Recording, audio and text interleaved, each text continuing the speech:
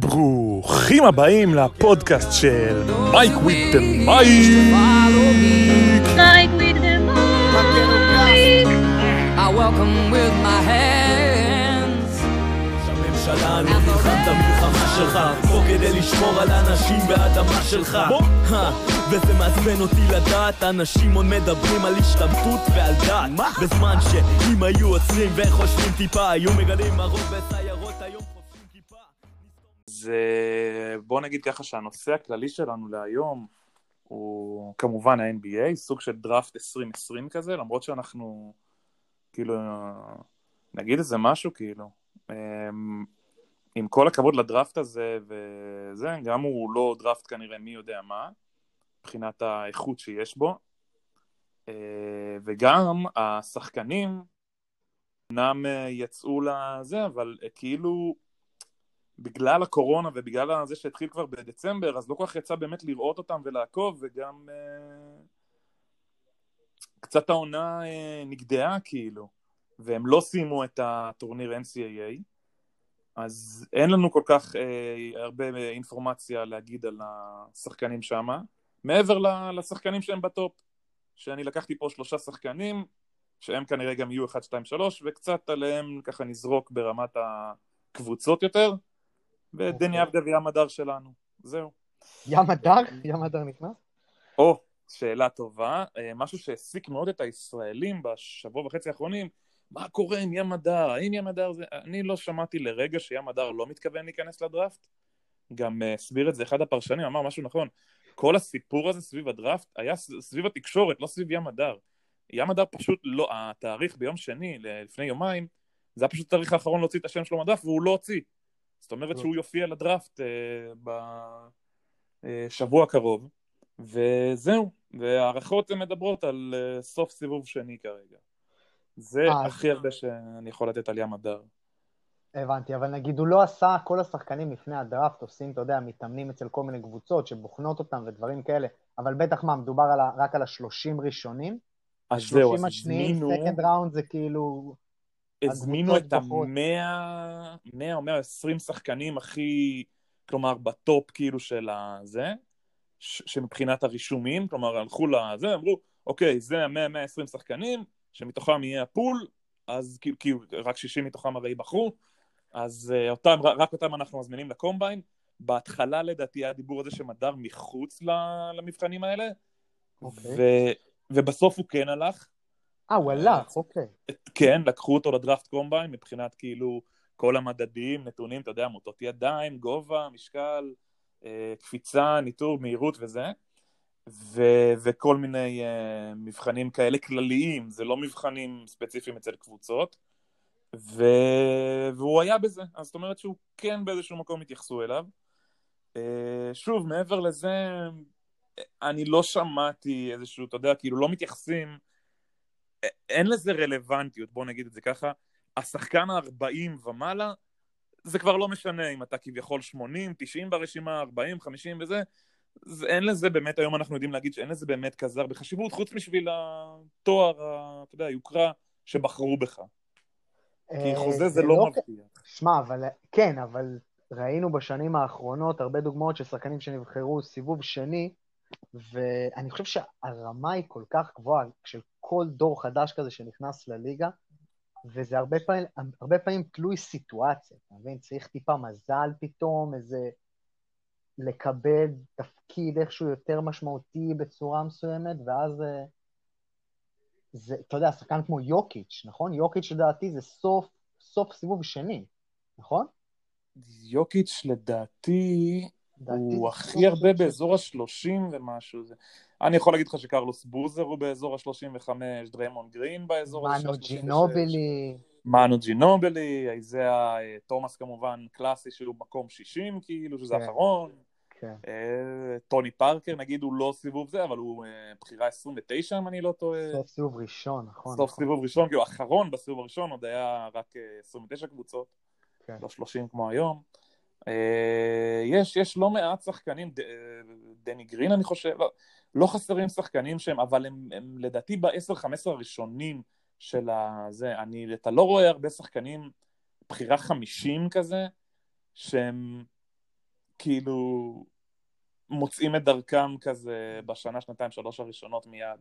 לגמרי. זה די נדיר, כאילו. לגמרי. שחקן שנבחר מקום 50, 49, רוב הסיכויים שתמצא, שהוא אפילו לא יקבל הזדמנות בליגה, זה גם הרבה פעמים קורה. בוא נגיד שהמצב הטוב של שחקן כזה זה לשבת על הספסל בכלל בסגל. זה גאווה, אחי, אפשר לפרוש אחרי שנה.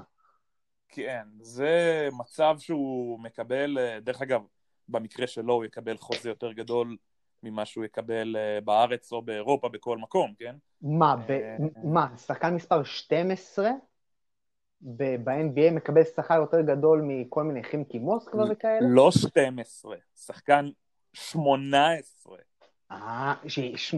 15, אין 18, 18 זה כבר ג'י-ליג. בג'י-ליג הם לא מקבלים יותר כסף מבאירופה. הם יכולים לרשום 18 שחקנים, ובסך יש להם משהו כמו איזה 25 שחקנים, משהו כזה.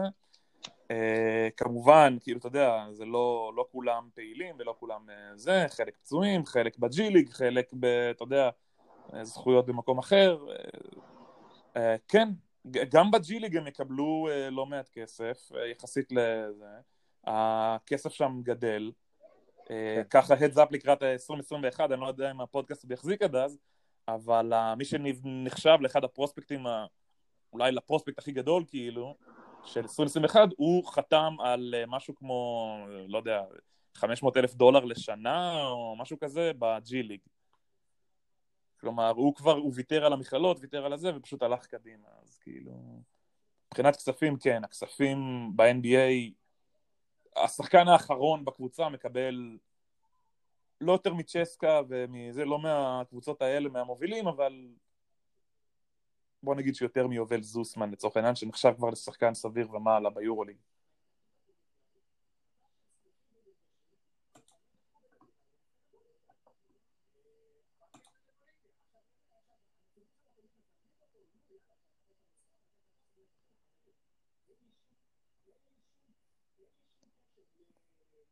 אם אני בשקט זה כי איבדתי אותך, אז ברגע שאני אשמע אני אגיד לך כן.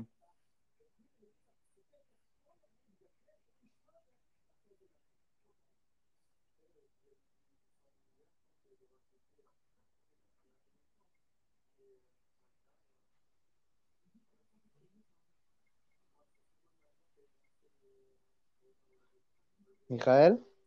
כן. שומע אותי? כן. אתה שומע אותי? כן. ושמעת על מה התחלתי לדבר? מה הדבר האחרון ששמעת? את עצמי. לא, אמרתי שמה שאמרת על זה שילד מהתיכונים חתם בקבוצת ג'י-ליג. אתה שומע? נכון. כן. אז אמרתי שזה יכול לשנות פתאום את כל המשחק, כי כל הקבוצות ג'י-ליג האלה זה קבוצות באטרה של קבוצות NBA, כאילו זה אותה אגודה, אותו קלאב. נכון. ותחשוב, הם יכולות פתאום לשלוח סקאוטים, לזהות ילדים בני 16-17 בתיכונים, להציע להם כסף בג'י-ליג, ואז, מה, אז הם לא יבחרו בדראפט? אתה יודע מה מדהים אותי בחשיבה שלך? מה? שגולדן סטייט עשתה את זה בדיוק שנה שעברה.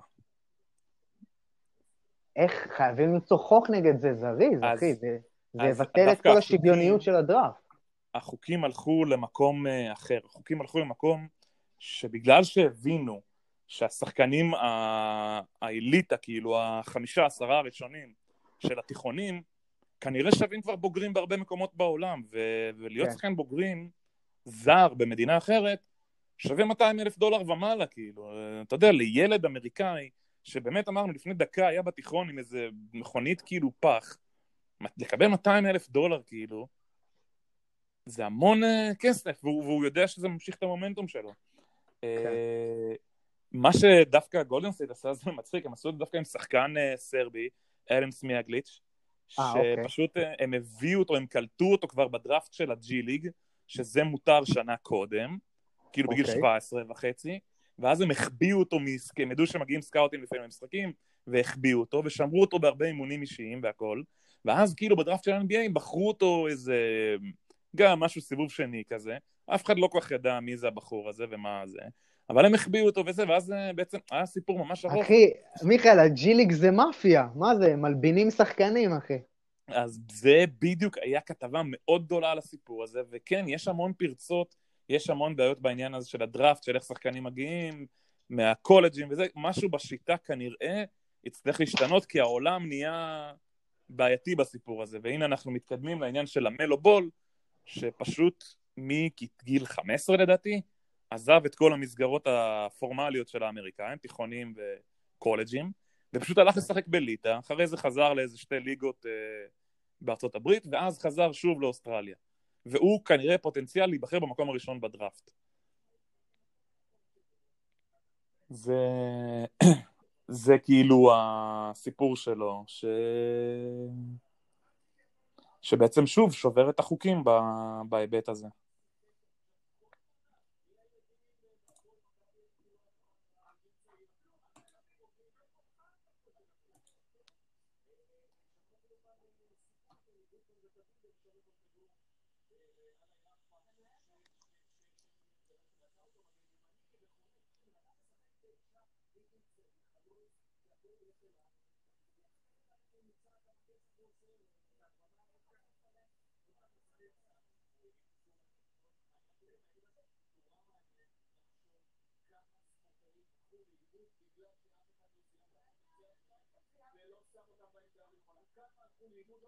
רזולקה?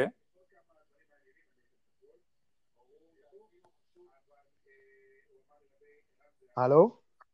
כן. אתה שומע אותי? כן. וואי, מיכאל, נראה לי אני עליתי על הטעות, נראה לי. מה? בוא נראה, בוא נבדוק, אני לא רוצה... כאילו, אני צריך להיות עם האנקור פתוח מולי. יכול להיות? כן, בטח. רגע, עכשיו אתה שומע אותי? כן. הנה, עכשיו אני לא פתוח על האנקור. עכשיו אתה שומע אותי? כן. שומע. מיכאל? כן, אני שומע.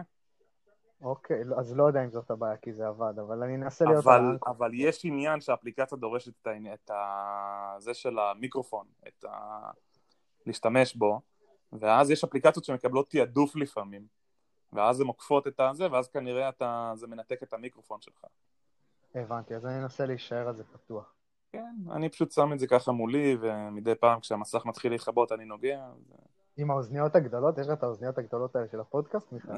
לא, אני משאיר את זה ככה על ספיקר, ואז שומעים הכל וזה. וואי, חזק. כן, אבל אני צריך לעבוד על העניין של הציוד, אני עובד על זה, בדיוק התחלתי לעבוד בלחיש, אני מתחיל לחסוך כסף.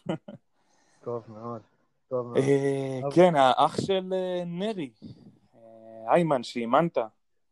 כן. אז הוא עכשיו בי"ב, כאילו, איזה מצחיק זה, שאני זוכר שהוא היה קטן, אז עכשיו... האח של נרי, האח הקטן של נרי הוא בי"ב, כאילו. יו, אחי, אני לא... ואתמול הייתה לנו שיחה על צפית, והם בעצמם אמרו, כן, בית גוברין הם אימפריה של כדורסל. וואי. אתה מבין את יפתח הוא השחקן הכי גדול שגדל פה, זה מה שהם אמרו. יפתח הוא שחקן... ילדים בי"א י"ב, הם שנתונים 2002-2003, מאיפה הם יודעים מי זה יפתח? אחי, תחשוב, הם מדמיינים, הם ראו קצת את יפתח, כאילו, לא? הם ראו אותו קצת בקריירה שלו בצפית. שמעו אולי בגדול, אתה יודע. שמעו, ואז פתאום אתה רואה את הדבר הזה, אנחנו רגילים אליו, נכנס כזה לאיזה אולם בברלין, בבית ניר, בצפית, אחי, זה מרשים. אז אתה רואה אותו מכדרר, וזז מהר, ויכול לקלוע מדי פעם, ובהגנה, ומוסר. רזולקה. יפתח זה חתיכת שחקן. אתה יודע איך אנחנו יודעים שאתה הרבה זמן עכשיו בברלין? איך? כי אמרת יפתח זז מהר. אני זוכר אותו קליל, אחי. בדיוק. עצלן טיפה, אבל שהוא רוצה, אחי? מה, הוא חודר שם, מרים את הכדור בשמיים, מסיים עם יד שמאל, אחי, אף אחד לא מדגדג אותו. אחי, דופק דנקים בגביע עוד. יש לו קומבינציה מאוד טובה של סייז, מוביליטי, אתלטיקסיזם, וגם כישרון מולד למשחק, שזה גם חשוב. אחי, איזה דנק הוא דפק במשחק נגד מטה יהודה. לא, כן, מטה יהודה או משהו בגביע עודד. טיבלה, שפעים, כן. עודד התהפך בקברו, אחי. איזה דנק. הרעיד שם את האדמה. הרעיד את האדמה בנתיב, אחי. אתה שמעת מה אבא שלך אמר על גביע עודד השנה שלא היה? לא, אבל אני אשמח לשמוע. זה כאילו, אתה יודע, אני אפילו עם כל הציניות שלי, והבובה של לילה, והגב האומה, וכל השחור, ולצחוק על דברים, והוא בא ואומר לי, כן, סוף סוף נתיב עליהם מצאו דרך כאילו למנוע מבית גוברין לקחת את התואר, להפיץ קורונה בעולם. וואי, איזה קונספירציה שלה באופן. תשמע, כאילו, היה פה 7-8 פעמים ברצף, והם פשוט עשו את הרצף. חנן וצוות המטכ"ל נשלח למשימה, ואתה מדמיין אותם יושבים באיזה שולחן כזה, בליל חורף קודר כזה. חבר'ה, הקיץ מתקרב, אתם יודעים מה קורה אחרי הקיץ? יש גביע עודד, איך אנחנו מונעים מהם לנצח? להביא שחקנים מבחוץ בתשלום. לא, את זה כבר ניסינו. להביא קבוצות מליגת העל. זה לא, גם ניסינו וזה. לשחד את השופטים לגמרי. לשחד את השופטים. מה, אתה רציני? אני שם להם 200 כל משחק. ואז כזה, טוב חבר'ה, אין דרך. שמישהו ילך לשכב עם הטלף. וואי. זה הפך להיות שחור ברגע אחד. צוות המטכ"ל שלו. קבינט גביע עודד. חזק, גביע עודד זה גם, אפשר לעשות על זה פודקאסט שלם. אתה יודע מה, אולי צריכים. למרות שאני אגיד שגם החבר'ה פה במועצה, שאין לי הרבה מילים טובות להגיד עליהם, קלטו מאוד מהר את העניין של להתחיל להריץ גביעים של המועצה, וגם בסדר גודל שהם הביאו, שהוא פי 2-3 מהגודל של הגביע בגביע עודד, זה עלויות מאוד גבוהות, ואולי כדאי פשוט לבטל את זה. נחכה איזה 10 שנים שהחבר'ה של בית גוברין לא יוכלו לשחק, ואז נריץ מחדש. עוד 10 שנים. כן. אז כן. ביטלו את זה. תשמע, מעניין באמת מה יהיה בהמשך, אם באמת הקורונה תאפשר לנו לעשות טורנירים של כדורסל וזה, אם באמת ייתנו לנו זה, או שזה סוף הדור הזה, שלא יחזור יותר לשחק ביחד. שמע, אבל אני חייב להגיד משהו על הדור הזה של הכדורסל בית גוברין, שמע, זה שנת 89 עד 95 כזה, בוא נגיד? יפתח זה 95, כן. בול, כן. זה, אחי, תחשוב כאילו המגרש הזה שם, הבית גוברין ארנה, אחי, עם הקהל מהבריכה, איזה קרבות היו שם, אחי. איזה קרבות היו שם. אני רק רוצה להגיד לך, שאני אמנם לא פתחתי את הקבוצה בוואטסאפ, אבל רעיונית אני על הדבר הזה הרבה מאוד זמן, ויש כדורסל בבית גוברין. אף אחד כמעט מהקבוצה ההיא שאנחנו מדברים עליה לא מגיע, יפתח הגיע, יובל הגיע, ליאור הגיע איזה כמה פעמים, עומר מגיע עכשיו, הם היחידים שמגיעים ממי שאתה מכיר, כל השאר זה נערים של הקיבוץ, כן, ת' י' י' א', ואבות כאלה, בני 30-40 כאלה שמגיעים, ויש כדורסל, יש כאילו, במינימום רצים 3-3 עם איזה מחליף או בלי, ויש לפעמים 5-5 עם מחליפים, הגענו לשיא של איזה 16-17 שחקנים יום אחד. אתה מדבר כאילו על ארגון של פעם בשבוע בבית גוברין, 3 פעמים בשבוע. לא, אין מצב, מיכאל. רצים יותר מקבוצה בליגה ב'. אין מצב, 3 פעמים בשבוע. שני, רביעי ושבת, כמובן ששבת זה היום עם הכי הרבה קהל, עם הכי הרבה שחקנים, כן, 3 פעמים בשבוע. הקורונה והסגרים בארץ גורם לאנשים לפרוץ גבולות. כן, כן, אתה יודע מה, כן, אתה יודע, וגם חבר'ה נערים שאתה אומר מה הקשר שלהם וזה, פעם הם כדררו כדור, והנה הם באים, וזה נורא נחמד, אתה יודע, אני אחי, זה הכי נחמד, מיכאל, זה הכי נחמד הדברים. ידעתי מה יותר נחמד מזה? אמרתי את זה לאחותך, שאין סיכוי שרז היה פה, בארץ, ולא היה בא לשחק. מישהו היה אומר לו, למה אתה הולך לשחק? הוא אומר, תשמע, אני אוהב כדורסל, אני לא מעניין אותי האנשים, אני אוהב כדורסל. זה נראה לי משפט שהיה מתאים לך להגיד פה בסיטואציה. לא, אבל אני לא הייתי אומר לא מעניין אותי האנשים, כי הכדורסל הזה, אתה יודע, זה מזכיר לי את השישי הזה המפורסם בבית ניר. מבחינתי, כמובן שזה כדורסל, אבל זה גם אירוע חברתי, אחי, איזה מפגש חברתי. לא, שמה זה באמת היה אירוע חברתי שמאחד ומגבש ונורא כיפי לכולם וזה. היום הם כבר משחקים כדורגל, הם לא משחקים יותר כדורסל, אבל אני אומר, הרבה חבר'ה לדעתי, כאילו, אני אומר את זה בלי לשאול אותם, כן? זיו, נדב, דביר, חן, טל, לא יודע, תומר, לא יודע מי שזה, לא יבואו בגלל העניין שגידו, רמה וזה וזה, אבל כאילו אני אומר, מה אכפת לי הרמה? מה אכפת לי שילד בכיתה ט' י' שומר עליי, או בן אדם זקן בן 50? אני בא כאילו להרגיש את הכדור, קצת לזרוק, קצת זה לנוע, זה נחמד, אתה יודע, זה אהבה שלך למשחק בסך הכל, זה לא... לגמרי. כאילו טיפה גם איפשהו להוריד, אני גם, כאילו נגיד התחרותיות בכדורסל היא קדושה בשבילי, אבל יש פעמים שאתה משחק פתאום יותר רגוע ויותר חברותי, ויותר באמת בשביל לחוות את המשחק, להיות ביחד, לאו דווקא עכשיו כאילו, אתה יודע, זה תמיד נחמד לנצח, אבל לשים את זה במקום השני או השלישי, אתה מבין? ולבוא בראש אחר לכדורסל הזה. מי שבאמת רוצה תחרות, ימצא מה גם שעד עכשיו בארץ, כאילו המדינה שלנו הייתה סגורה, זה לא באמת היה האלטרנטיבה אחרת. אבל נגיד אתה, בתקופה שלך שהיית פה, שחקת המון שנים בכל מיני ליגה א' כאלה וזה, וכל מיני קבוצות למיניהם, זה. כי מצאת את זה לנכון, וזה, כי זה היה לך חשוב, אבל כאילו זה לרגע לא הוריד את ההגעה שלך לימי שישי, או אם היינו משנים את זה לכל יום אחר, זה לא רלוונטי. היית בא לדעתי לשחק גם בקבוצה הזאת של המבוגרים.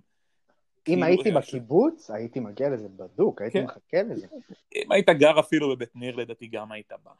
מה, אתה מעביר אותי בטרייד לבית ניר ככה חופשי? סתם אמרתי שגם אם היית גר כאילו ביישוב קרוב, לדעתי גם היית בא. כאילו, כי סך הכל כאילו אתה מכיר אנשים, וזה שחלקם נגיד זה דוד שלך חגי, איתן שהוא הבעל של דודה שלך, רובי שהם כאילו טורבן שהם קשורים לשיק למאייר. כאילו אני אומר, אז בסדר, יש פה אלמנט זה, אבל יש גם אותנו. אני אומר, זה כאילו, למה להיכנס לעניין שלי עם האנשים טובים או לא טובים בכדורסל, יש פה אלמנט חברתי מאוד נחמד, אנשים מאוד נחמדים, באמת אני חייב לציין, וגם האנשים הטובים של הקיבוץ שבאים, וגם אלמנט של כדורסל, שזה אולי באמת הדבר הפחות חשוב. אלמנט של כדורסל, ועוד אלמנט של לעשות ספורט, לעשות כושר. נכון, וכן אני כן אגיד שעם כל ההורדה וההזנחה, יש עניין של תחרות. יש הרבה עניין של תחרות, ואנשים שם לוקחים את העניין גם, אתה יודע, רוצים לנצח והכל, וזה חשוב, וכן מרביצים, וכן נותנים זה, אז אני כאילו כן... מיכאל, באיזה כושר אתה, מיכאל? מעניין אותי. אני הייתי בכושר... כי אנשים אולי לא זוכרים, אני ראיתי את מיכאל בימי שישי שלנו בבית ניר,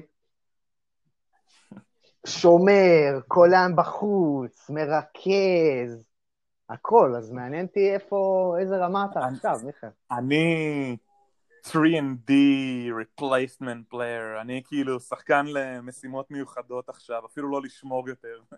למשימות מיוחדות, מה, בהתקפה? Specialist shooter, כאילו. אתה כאילו, אבל מה, מיכאל, כי אני רואה את זה שאתה יכול כאילו להפוך להיות סוג של 5. לא, ההפך, אני הייתי יכול ללכת לכיוון הזה אם הייתי טיפה יותר שומר על כוח וזה וזה זה. אני יותר הלכתי לעניין הטכני של המסירה והזריקה, ואתה יודע, גר, כאילו גר. ג'ו אינגלס כזה, ג'ו אינגלס. אוקיי, ג'ו אינגלס, אחלה של שחקן. כאילו, כן, אני צריך את האתלטים סביבי, את ה-4-5, ואת הגארדים החזקים, ותן לי את זה, כאילו, אני הפיור שוטר והיחיד בקבוצה, כאילו, זה ה... תשמע, מי שומר את יפתח שם? בקורס כדורסל, במאמני כדורסל, היה לנו משחק בנק כזה שאתה 10, כל קליעה זה 10, וב-80 אתה מפסיד, ואז כאילו, אם יש קליעות רצופות, אתה נגיד 10, 20, 30 זה, ואז אם אתה מחטיא, אתה מקבל את זה עליך עד שאתה מגיע ל-80 נקודות. תשמע, מנצח שם שחקני, כאילו, הם יודעים, כאילו, אוקיי, הגיע למיכאל, זהו, נגמר. כאילו, הולך לתפור אותי, כאילו, למה נעמדתי אחריו, כאילו, זה... אתה מבין? כאילו, משחקים שם ב5-5, צאו עליו, כאילו, פאניקה וזה, לא יודע, אני הייתי קלעי, אני לא גדלתי כקלעי, זה ידוע.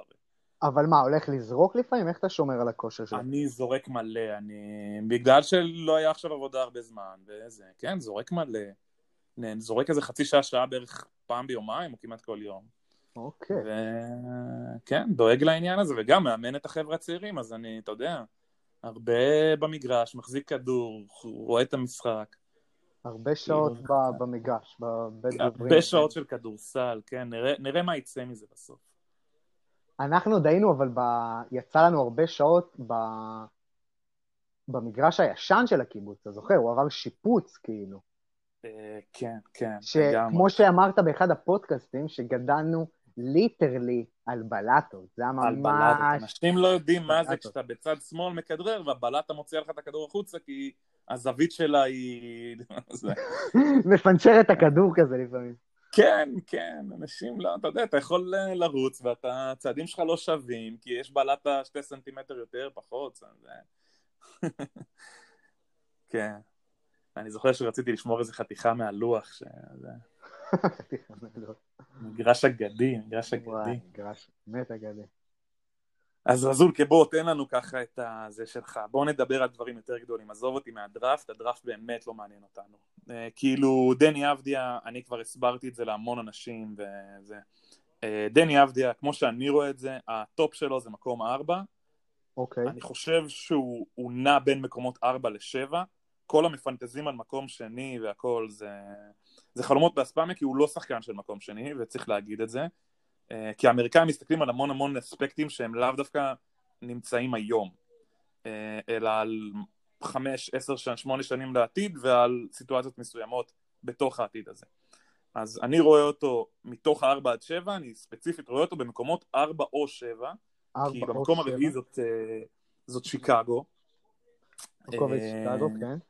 שיקגו שאני בדיוק על זה שלהם, ואתה שאלת אותי מקודם על ים הדר, אז לצורך העניין עם ים הדר, חותם על חוזה, בעצם חוזה רגיל מינימלי, הוא יקבל $898,000. ברוטו. כן, ברוטו לשנה. עכשיו תוריד מזה בערך 30%, כאילו שזה בערך כל ההורדות של המיסים והסוכן וכל הזה, זה מה שישאר לו, שזה עדיין הרבה יותר ממה שיובל זוסמן, $250,000 שיובל זוסמן יקבל במכבי כשחקן ישראלי מוביל. אז חשוב להגיד את זה. לגבי דני אבדיה, המשכורת שלו, אם הוא יגיע למקום הרביעי, באזור ה-7 מיליון. 7 מיליון? באזור ה-6 מיליון, משהו כזה. כן. הסבירות משכורת שלו היא בין 6 ל-7 מיליון. עכשיו, לדעתי הם באמת המקום הכי טוב, כאילו גם מבחינת גובה וההייפ והזה, זה שיקגו, כי יש להם את לאורי מרקנן, כי יש להם את זק לוין, שהוא אמנם אולסטאר, אבל רק בן 25, איזה עמדה דני הולך שחק, כי נגיד מה שראיתי... בהתחלה בסמול פורוורד. בסמול פורוורד, אבל גם במכבי נגיד מה שראיתי, הוא הרבה גם שיחק בתור רכז, כאילו, תנו לו הרבה את הכדור. אז שים לב לחמישייה שאפשר להעמיד בשיקגו עם זה, כמובן שהיא יותר מדי, אתה יודע, אופטימית כזאת, ויותר מדי קשטות בענן. מתחילים עם זק לוין, שכביכול so called position רשום PG, כלומר point guard. אוקיי. תומאס סטורנסקי, shooting guard. שהוא point guard בתכלס, נכון? שהוא בפועל יהיה, כאילו כן, זה ש... כן, אבל היום הם חולקים, באמת, זה קבוצה כזאת דני אבדיה בסמול פורד. כן. 6'9", 6'8", כאילו בחור אתלטי, שכאילו באמת גם 1-4, מבחינת הגנה, גודל, הכל, כאילו באמת שחקן מאוד ורסטילי, אבל בתור התחלה ייעדו אותו יותר לעניין של הסמול פורד, חייב לעבוד על הקליעה שלו, באמת חייב לעלות אותה מדרגה בעיניי, אנשים יגידו, מה אתה רוצה? הוא קולע נהדר עם זה, נכון, יש לו ג'אמפ שוט יפה, אומרים שהוא גם עבד המון על העניין של השחרור של הכדור, שהוא הרבה יותר מהיר עכשיו, פשוט הוריד תנועה אחת, מה ששחקן שאנחנו יכולים לראות בהשוואה, זה, איך קוראים לו ממיימי, הלבן הזה שקולע, ברח לי השם שלו עכשיו? אוליניק. לא, גארד, השוט. דנקן רובינסון. דנקן רובינסון. איך אתה שוכח את השם הזה, מיכאל? ברח לי פשוט השם שלו, כי הוא היה ממש בפריים שלי, והוא ממש תופס את הכדור באזור הראש, ופשוט משחרר את הכדור למעלה. כן. פשוט 2 תנועות כאילו, וראיתי הרבה סרטונים שלו לאחרונה של דני אבדיה, זה פחות או יותר הכיוון של מה שהוא ניסה לעבוד עליו. עכשיו רק ליישר את האחוזים, ובעיניי יכולה להיות לו קריירה מאוד ארוכה ב-NBA אם הוא ימשיך לקלוע. אני ממשיך לעמדות 4-5, זה לאורי מרקנן בפאורפורד, וונדל קרטר ג'וניור בסנטר. עכשיו, אנחנו מדברים על חמישייה סופר צעירה. סטורנסקי יהיה 28, זק לוין 25, דני יהיה 21, קרטר ג'וניור 22, ומרקנן 23-24. חמישייה סופר צעירה, אבל סופר כישרונית. סופר כישרונית, כן, אבל אין אף שחקן באמת שמוכח בקבוצה הזאת, אתה מבין ש... זק לוין בגדול, זק לוין זה לוין, השחקן, וסטורנסקי אמור להיות השכל הזה, הג'ינובלי הזה שעוזר להם בשכל, כאילו. שמע, אני חושב שאם הקבוצה הזאת, נגיד עם דני, שנגיד הם בוחרים את דני, אם הם באמת רוצים לעשות קפיצה קדימה, זה אומר שדני אבדיה צריך להיות כאילו סיפור הצלחה מהדראפט, אתה מבין? כאילו עונה, מתמודד על רוקי העונה, כי לא יודע, אני לא עדיין התרשמתי יותר מדי מהמרקננים והלווינים. זה נכון מאוד, גם קרטר ומרקנן, שזה באמת העונות הראשונות שלהם, הם היו פצועים, חלקים זה, וגם בוא נגיד הקורונה קצת ביטלה את העניין שנוכל לראות אותם לפחות במשחקי גרביץ' גם, ולראות אותם לפחות צוברים מספרים בביטחון. זה נכון מאוד מה שאתה אומר, הקבוצה הזאת אין לה מינוף לכלום כאילו בשנה הקרובה. זה לא קבוצה שתוכל ללכת לאנשהו, היא תהיה שוב במעמקי המזרח, זה הכי הרבה שאני רואה. אלא אם כן, דני פורץ. דני. מה זה? אלא אם כן, דני פורץ, לא? מה, אם הוא פתאום מתקרב ל-20 נקודות? אני אגיד לך מה, התקרת זכוכית של דני, שכאילו אנחנו לא... אני לא רואה אותו מוביל קבוצה. אני לא רואה אותו, אני לא יודע אם זה האופי שלו, אני לא יודע אם הוא שם. אתה חווית אותו יותר ממני, כאילו ראית אותו הרבה יותר משחקים. אנחנו לדעתי שנינו ראינו אותו בטורניר של 2019. כן, אבל זה עולם אחר, הוא היה ענק, הוא היה מפחיד שם, אבל זה עולם אחר. נכון לגמרי. אני פשוט אומר שמבחינת ההובלה, גם כשהוא היה לצורך העניין, השחקן המוביל במכבי, הנוער, וגם בנבחרות וזה, אז הוא יכול לקלוע בזה, אבל הוא לא סוחף בעיניי, אתה מבין?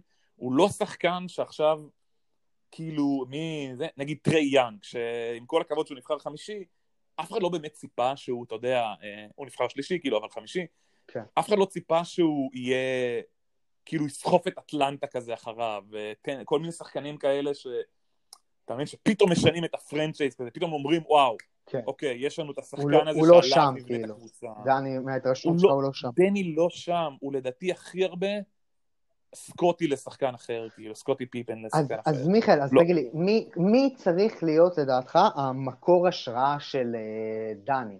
כי מה קורה? אני חושב ששחקנים בשנים הראשונות שלהם ב-NBA מנסים, אתה יודע, לפרוץ גבולות ולהיות הכי טובים שיש ולהוציא את המרב מעצמם, אבל אני חושב שאתה מתקרב לגיל ה-30 כזה, ומתחיל להבין שאתה רוצה לקחת אליפות, אז אתה מתמקד בנושא אחד, עושה את מה שאתה טוב בו על הצורה הכי טובה, ונהיה חלק מפאזל. זה רוב המקרים מה שקורה לשחקנים.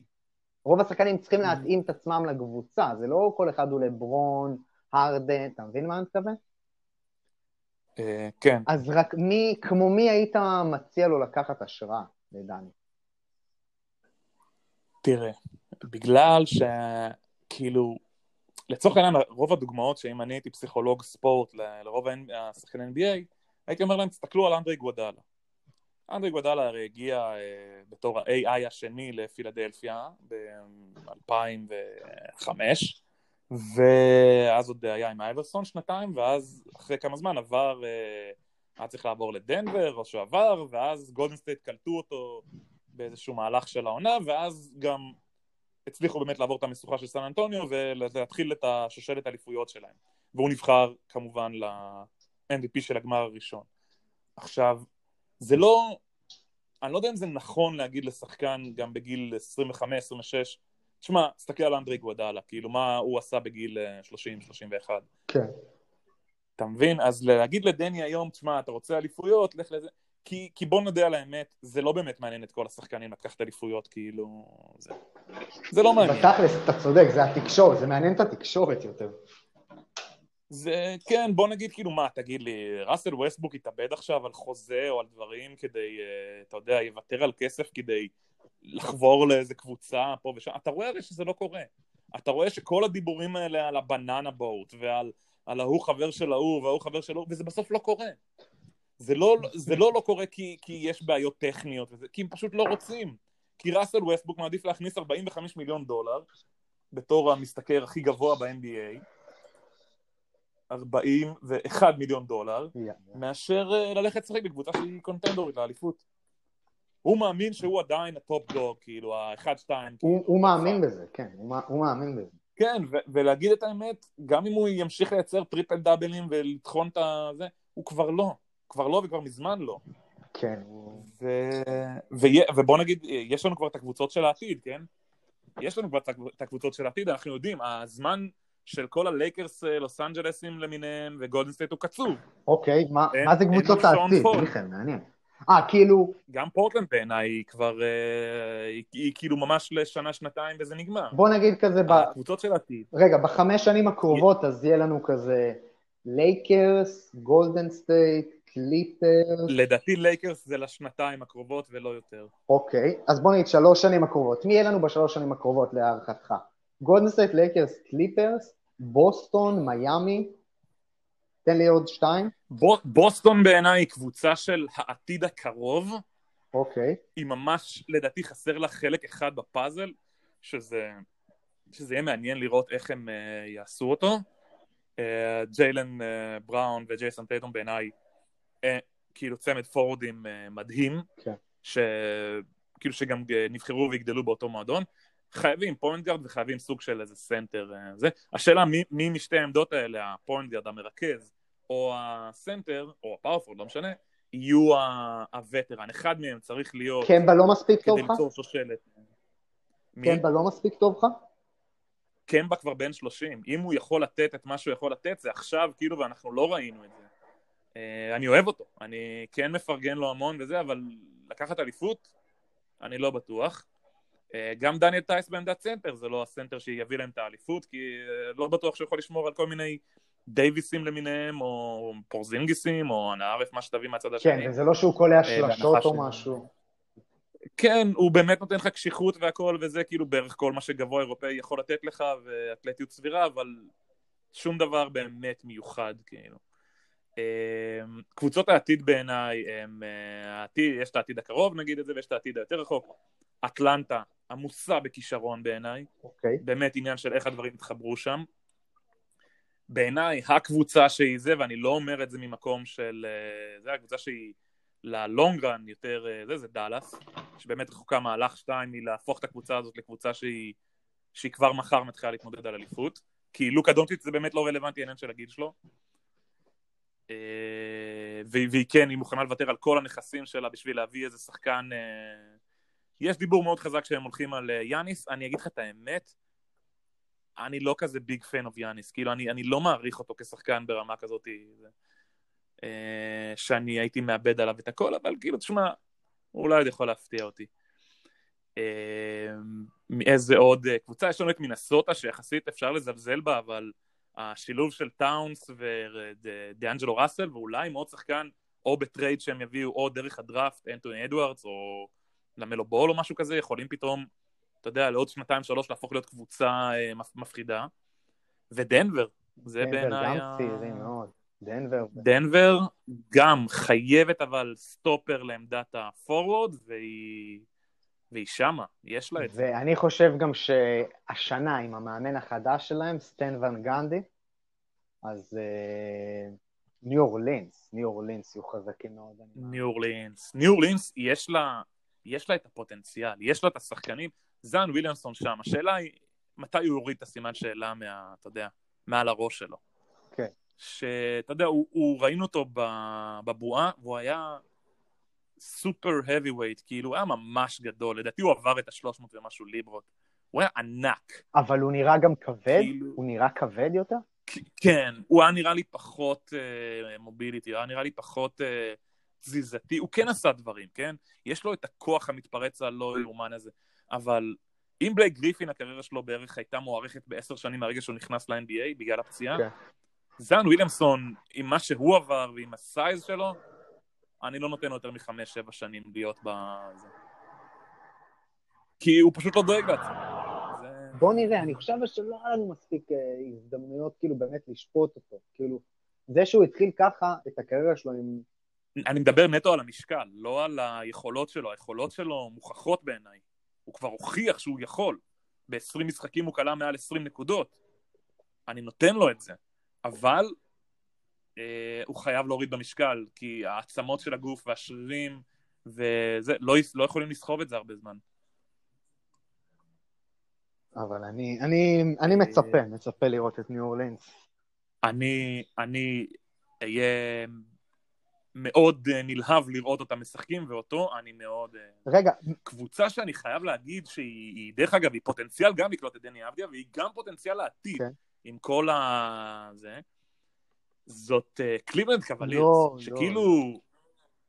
כן, שזה המקום הכי מת פחות או יותר בארצות הברית, זאת עיירת קורים סתם. אבל אתה יודע מי ישמח? טרי ליס ישמח. טרי ליס. שאט אאוט טרי ליס. שאט אאוט לטרי ליס.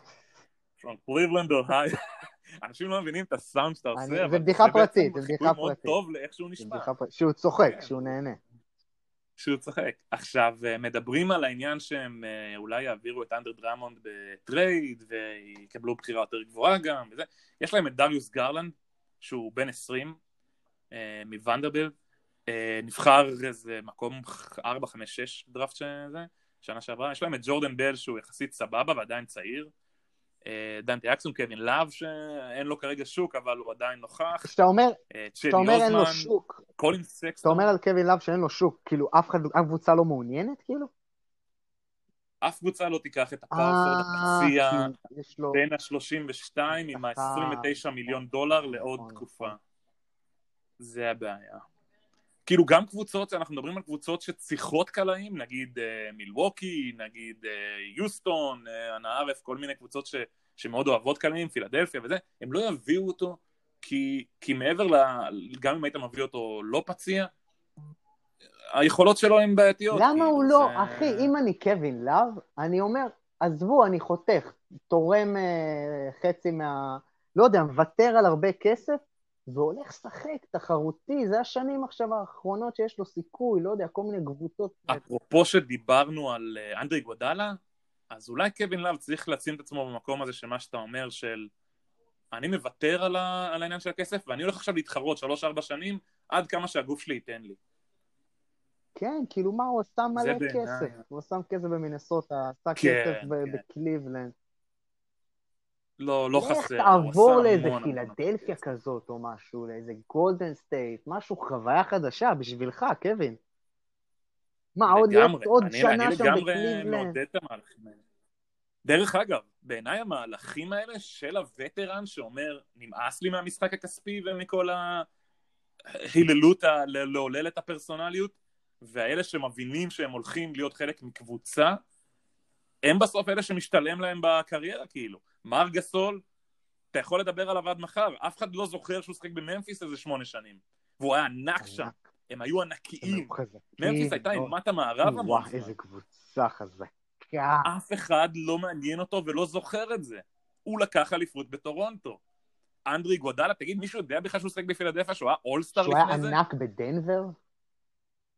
מישהו בכלל זוכר שהוא היה שחקן מטורף, 6-7, דיפנדר, מסקיד, מטביע מכל מישהו יודע שהוא היה כאילו אנדרי גוודלה, יש לו קריירה מדהימה. מהרגע הראשון, אני קיבלתי אותו בפילדלפיה, היה לי 2 AI, אלן אייברסון ואנדרי גוודלה, ולאורך כל הקריירה הוא היה מדהים, ואיך שהוא שיחק בגולדן סטייט, MVP של הפיינל, ועכשיו הוא מגיע למיימי, ועדיין הוא עדיין תורם, אתה רוצה אותו למגרש בסוף במאני טיים, כאילו. פשוט שחקן, איזה קריירה מדהימה. אבל מישהו היום, תשאל את הנוער של היום, את גילאי ה-20, אם הם בכלל זוכרים כאילו שהוא היה בתחרות הטבעות, הם בכלל זוכרים שהוא שיתף פעולה עם אלן אייברסון, עזוב את זה שזה היה לפני 10-12 שנה, 15 שנה, זה לא הנקודה, הנקודה היא שאף אחד זה לא מעניין אותו כבר, ברגע שהוא לקח את 3 אליפויות האלה, עבר גם למיאמי כשחקן שזה, כבר לא מעניין אותו הכסף, לא מעניין אותו תהילה אישית, הוא בא כדי לנצח, הוא בא כדי לקחת כמה שיותר עכשיו אליפויות וזה. קווין לאב חייב להבין את זה, דרך אגב, גם בלייק גריפין בעיניי במקום הזה כבר, שהוא צריך להבין שהוא לא הטופ דוג, הוא לא צריך יותר לחתום על חוזים גדולים, דיברנו על ראסל, כל שנתון 89 צריך ליישם את מה שאנחנו מדברים עכשיו, ולקחת את הצעד אחורה. אז זהו, אז נראה לי שנתון 89 יסיים את החוזה שלו, יעשה את הבוכתה שהוא כנראה כל כך חייב, ואז הם יתחילו לעשות, יגיעו לשלב הזה של לקבל מעט כסף. אתה מבין? הם גם איכשהו עוד יחסית צעירים, כמה? בלייק גריפין הוא גם, הוא 31, 32. שמע, אולי הוא עוד, יש פה איזושהי אמונה בעצמו, אחי, שהוא יכול כן להוביל קבוצה כמו דטרויט עם עוד שחקן טוב. לא יודע. אז אני חושב שזה קורה בשלב יותר... אז אני בדיוק על הדטרויט שלו, אחרי שהיינו, בואו נסיים רגע עם קליבלנד, אז מה שרציתי להגיד שדווקא בקליבלנד, אז יש לו את הגבוהים האלה, אני לא יודע אם אנדרו דרמונד יישאר, באמת זה דילמה, כאילו גם לגבי כל השוק העברות הזה, ומה שהולך להיות עכשיו בחודש הקרוב, עד שה-NBA ייפתח, הולך להיות פשוט טירוף מבחינת כמות טלפונים והדברים שיכתבו והספקולציות שיעלו, הולך להיות חודש וחצי מטורפים, שאנחנו נשמע בערך כל שם מועמד לכל קבוצה שהיא, כי פשוט קיצרו את כל הקדם עונה, אבל בקליבלנד יש לו, לדני יש לו את דריוס גרלנד, שהוא נבחר מאוד גבוה, ואת קולין סקסטון. עכשיו, צ'די אוזמן, שהוא די על העמדה שלו, לא נתן כאילו משהו גדול במיוחד. הוא גם בחוזה מאוד... דני אוכל אותו. דני אוכל את צ'די אוזמן לארוחת בוקר. גם היה נחשב בזמנו לכישרון ענק, אבל אני באמת... כלומר, יש לו הרבה יותר תחרות על העמדה בקליבלנד. יש פה אלפונסו מקיני ודריוס גרלנד, דנטה אקסום, כל מיני שחקנים, 6'6", 6'5", 6'7", 6'8", אבל נראה לי שאם הם יבחרו אותו, אז הם קצת יפנו את הבמה בקטע הזה, כלומר, ישלחו נגיד את שדי ואולי מישהו אחר בטרייד כדי לקבל אולי דברים אחרים שהם צריכים, אולי איזה סנטר ממקום אחר, אבל לדעתי עם שני גארדים כאלה נורא קטנים, יכול מאוד להתאים לדני אבדיה. כי כדי לעלות ליינאפ של שני שחקנים שהם על האזור של ה-6'1", כלומר על ה-1.80 1.82, אתה חייב להביא ליינאפ יחסית, אתה יודע שאתה חייב להביא חבר'ה שיסגרו את הסל, את הצבע. כן. אז יש את אנדרו דרמונד, יש את ג'ורדן בל, אני חושב שדני בעמדה 3, הוא אחלה של אוריינטציה דיפנסיבית. אז מיכאל, אני אגיד לך איך אני רואה. עכשיו פה גם מול המוק דראפט של ה-NBA קום. אני אגיד לך מה שלבר בול אומר, speak it to existent. איך? speak it to existent. דבר את זה למציאות. אז ככה, אז אני פה עכשיו מול המוק דראפט של ה-NBA, ואתה יודע, אם אני דני עכשיו, האנשים הקרובים לדני, אחי, לא רוצה להיבחר טופ 3, תן לי להיבחר 7 לדטרויט, אחי, אם אני דני. כי אם אתה נבחר בחירה שלישית, אחי, זה לחץ, זה הרבה יותר לחץ מבחירה שביעית, אתה מבין? אולי עדיף לו לבוא אנדרדוג טיפה לדני, ללכת לקבוצה כמו דטרויט, בחירה שביעית, ודטרויט, אני חושב שזה מקום שגם יש שם הרבה ספייס על העמדות שלו, אני חושב, כל מיני לוק קנר, המון ספייס על העמדה שלו. השני שחקנים היחידים שהם כביכול מוגדרים על העמדה שלו, אחד זה סקו דומביה. אוקיי, לבריאות. צרפתי שהוא נחשב לכישרון ענק, אבל מבחינת טכניקה והכל הוא לא דני. הוא לא... זה גם בעיניי דני לא צריך להמעיט ממנו בגלל שהוא ישראלי. והשני זה טוני סנל, בעל הנתון הסטטיסטי המנצח של המילניום, עם 20 ומשהו דקות, ואפס בכל הפרמטרים, ואז השאלה תמיד שכתוב זה, מה הוא עשה על המגרש? אז זהו, אז זה שני השחקנים שהוא התחרט. אז שם יש הרבה ספייס בעמדות, יש להם את דרק רוז, נכון? הוא הרכז. אבל אני חושב שבקבוצה כזאת... דרק רוז, ברנדון מיכאל, נייט. בקבוצה כזאת, יהיה לו יותר הזדמנות להיות עם הכדור. נגיד, אם אתה בקליבלנד שם אותו, אז יש שם את גרלנד וסקסטון וכל אלה. פיסטונס יהיה לו יותר זמן לשחק, כמו שחק במכבי, עם הפנים לסל, לקבל פיק אנד רול, ליצור יותר בתחום הזה, וגם נראה לי וגם בוא נגיד את זה, אין להם שאיפות. פחות לחץ, כן, פחות לחץ להצלחה אין להם מיידית. שאיפות. הם יודעים שאין להם את זה, והם גם יודעים שבלייק גריפין זה כאילו ממש הסוף שלו. אז כאילו, באמת, להוציא את בלייק גריפין, אני לא לוקח אף שחקן מהקבוצה הזאת. לא לוקח, כאילו, באמת, אני אומר לך, ברמת לשים כשחקן 17-18, אם חלילה ושחקן לא, אני לא לוקח אף שחקן.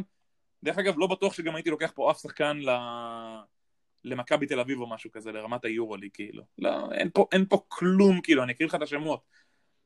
טוני סנל שכבר אמרנו, ג'סטין פאטון, קריסטיאן ווד, שאולי כן, קריסטיאן ווד הוא דווקא כן כישרון עולה, הוא כן מתחיל להראות את הניצוצות שלו, והוא כן עולה. קיירי תומאס, סבדיסלב מיכליוק, כאילו ברנדון נייט, שכאילו כבר די מתקרב ל-30, לוק קנארד, ג'ון הנסון, לנגסטון גלווי, ברוס בראון, ג'ורדן בון. זה קבוצה שתהיה של, כאילו, יש שם את בלייק גריפין, הוא יכול להיות האולסטאר של הקבוצה. כן, שם הוא יכול לפרוץ, הוא יקבל דקות, הוא יקבל הזדמנויות לעשות טעויות, אחי, זה חשוב הדברים האלה. ועוד משהו. ובוא נגיד, אם דריק רוז לא הולך, יכול להיות לו גם סוג של מנטור, הבחור בכל זאת בחירה ראשונה, שחקן עם ניסיון, מכיר את הליגה. בלייק גריפין זה גם שחקן עם הרבה ניסיון, הרבה הצלחה ב-NBA. ועוד... האמת שיכול להיות מאוד מעניין לראות חמישייה של דריק רוז עם אבדיה ובלייק גריפין, שני בחירות ראשונות. אמנם מהשניים הכי פציעים שהיו לנו בערך, יחד עם גרג אודן, אבל יהיה מאוד מעניין לראות חמישייה כזאת. וגם אני רוצה להוסיף שאני חושב שלהגיע לעיר כמו דטרויט ולאורגניזיישן כמו הפיסטון זה גם טוב. קודם כל, אתה יודע, הפיסטון זה מועדון רציני בליגה, עם מספר אליפויות ותרבות, יש שם תרבות כדורסל, תרבות NBA בעיר הזאת. 3 אליפויות, כן. אתה מבין מה אני מתכוון? וגם, אתה יודע, בוא נגיד את זה ככה, האנשים בדטרויט מחכים כדי לראות כדורסל. כן. אנשים בדטרויט רוצים לראות כדורסל, זה לא מעניין אותם. בקליבלנד, כאילו, יש להם עוד דברים לראות. קליבלנד היא לא הקבוצה הראשונה בעיר, כאילו אתה מבין? הדטרויט דולפינס, או מה שלא יש להם שם בפוטבול, בזה הם לא הקבוצות החזקות. כאילו, קליבלנד יש את הקליבלנד בראונס בפוטבול, שיש להם שם את אודל בקאם ג'וניור, יש להם את הקבוצה בבייסבול שהיא טובה, אני לא יודע מה יש להם בהוקי, קיצור, הקבוצה שם גם הם רגילים לאכזבות בקליבלנד, וגם הארגון די כושל, בוא נגיד את זה ככה. אני גם מסכים איתך עם מה שאמרת בפתיחת הדברים, שדטרויט בחירה שביעית, זה ממש מוריד את הפרשר, כאילו אתה כן מקבל את העילה של סיבוב ראשון, אפילו של ה-11 הראשונים, אבל אתה בלי הלחץ של כאילו זה לא כמו עם דרגן בנדר שהוא היה בחירה רביעית, ואז אמרו, אוקיי, תוכיח לנו, אוקיי, לא שנה ראשונה, תוכיח לנו בשנה השנייה. וכאילו הבן אדם פשוט התגלגל והתגלגל לכלום, והיום הוא עוד חודש עוזב את מכבי, ולא יודע, אולי ילמו עקבותיו עוד שנתיים. אז כאילו, דני לא שם, גם דני יותר מוכח בכל הפרמטרים, אבל אני חושב שיהיה לו באמת טוב, כמו שאתה אומר, לרדת טיפה במקומות למטה. מי עוד יש לנו שם באזור הזה? כאילו נגיד שאמרנו שאנחנו כבר קופצים למקום השביעי, במקום השמיני יש לנו ניו יורק. זה לא נראה לי טוב, ניו יורק. בוא נגיד שכסף גדול הוא יעשה שם, הרבה דברים שלא קשורים בכדורסל, הוא יוכל לעשות שם עם הקהילה. אנחנו רוצים אותו תקוע באולם, מתאמן, מיכאל, בגלל זה... אבל אנחנו יודעים שהאורגניזיישן שם, שהבעלים הוא על הפנים, עם כל זה שהם מנסים לשדר אווירה חדשה, הבעלים הוא פשוט חרה של בן אדם, אין לי מילים אחרות, ואנחנו לא רוצים אותו שם. הבאים בתור זה וושינגטון, שאני כבר לא מאמין שהוא יגיע לאזור הזה, למרות שזה הכל אפשרי. לא נראה לי להגיע לשם. אני גם חושב שהוא ייעצר באזור ה-7-8, אני לא חושב שאפשר יותר מזה, וגם אני חושב שזה יהיה באמת בין 4-7. עכשיו, זה מה שהיה לנו בדראפט מבחינת דני אבדיה, כי אנחנו לא באמת, כאילו אני לא רואה את זה מגיע לאזור הוושינגטון פיניקס, למרות שבבחירה ה-11 יש את סן אנטוניו. ואם הוא איכשהו, כאילו סליפ כזה למטה, מתחיל להידרדר פתאום, נגיד פה אני רואה שהוא כבר הידרדר למקום השישי, לאטלנטה, אם פתאום איזה קבוצה, נגיד, תגיד לו, רגע, אני רוצה את הפוינט גארד, אני רוצה את הסנטר, ופתאום הוא מתחיל להידרדר לאזור ה-10-11, להגיע לסן אנטוניו, אני חושב שזה... זה ירידה לצורך שזה עלייה. בעצם חלומו של... זה לא ירידה, אני חושב שהוא פשוט, אתה יודע, לדעתי, אם הוא מגיע, אם יש לסן אנטוניו את האפשרות לשים עליו את היד, לדעתי הם שולחים את דה רוזן בטרייד, את רודי גיי משחררים, ומתחילים לבנות שם סגל צעיר על... יהיה לו כוחות לזה לפופוביץ'? אני חושב שפופוביץ' יוריש את הקבוצה הזאת, אבל הוא לפחות בשנה, שנתיים, 3 הקרובות יעשה את זה. אני חושב כאילו, אתה יודע, זה בלתי נמנע. אם הוא מגיע לבחירה 11, והוא על השולחן, אוקיי? ולמרות שסן אנטוניו נגיד אמרו, אנחנו רוצים נגיד את אייזק אוקורו. שחקן כאילו שוטינגארד סמול פורד 6-6 מאוברון, מדברים עליו כאילו סקורר, הכל נהדר, אבל פתאום דני אבדיה מחליק לך לבחירה 11, אני לא רואה סיטואציה שסן אנטוניו לא לוקחים אותו. זה לא נראה לי זה גם לא נראה סביר כרגע, אבל באמת אי אפשר לדעת, כאילו, זה הכל באמת עניין של התאמות, של סיטואציות, כמו שאמרת, של הרבה מזל, של מלא דברים שיכולים לקרות ולא לקרות.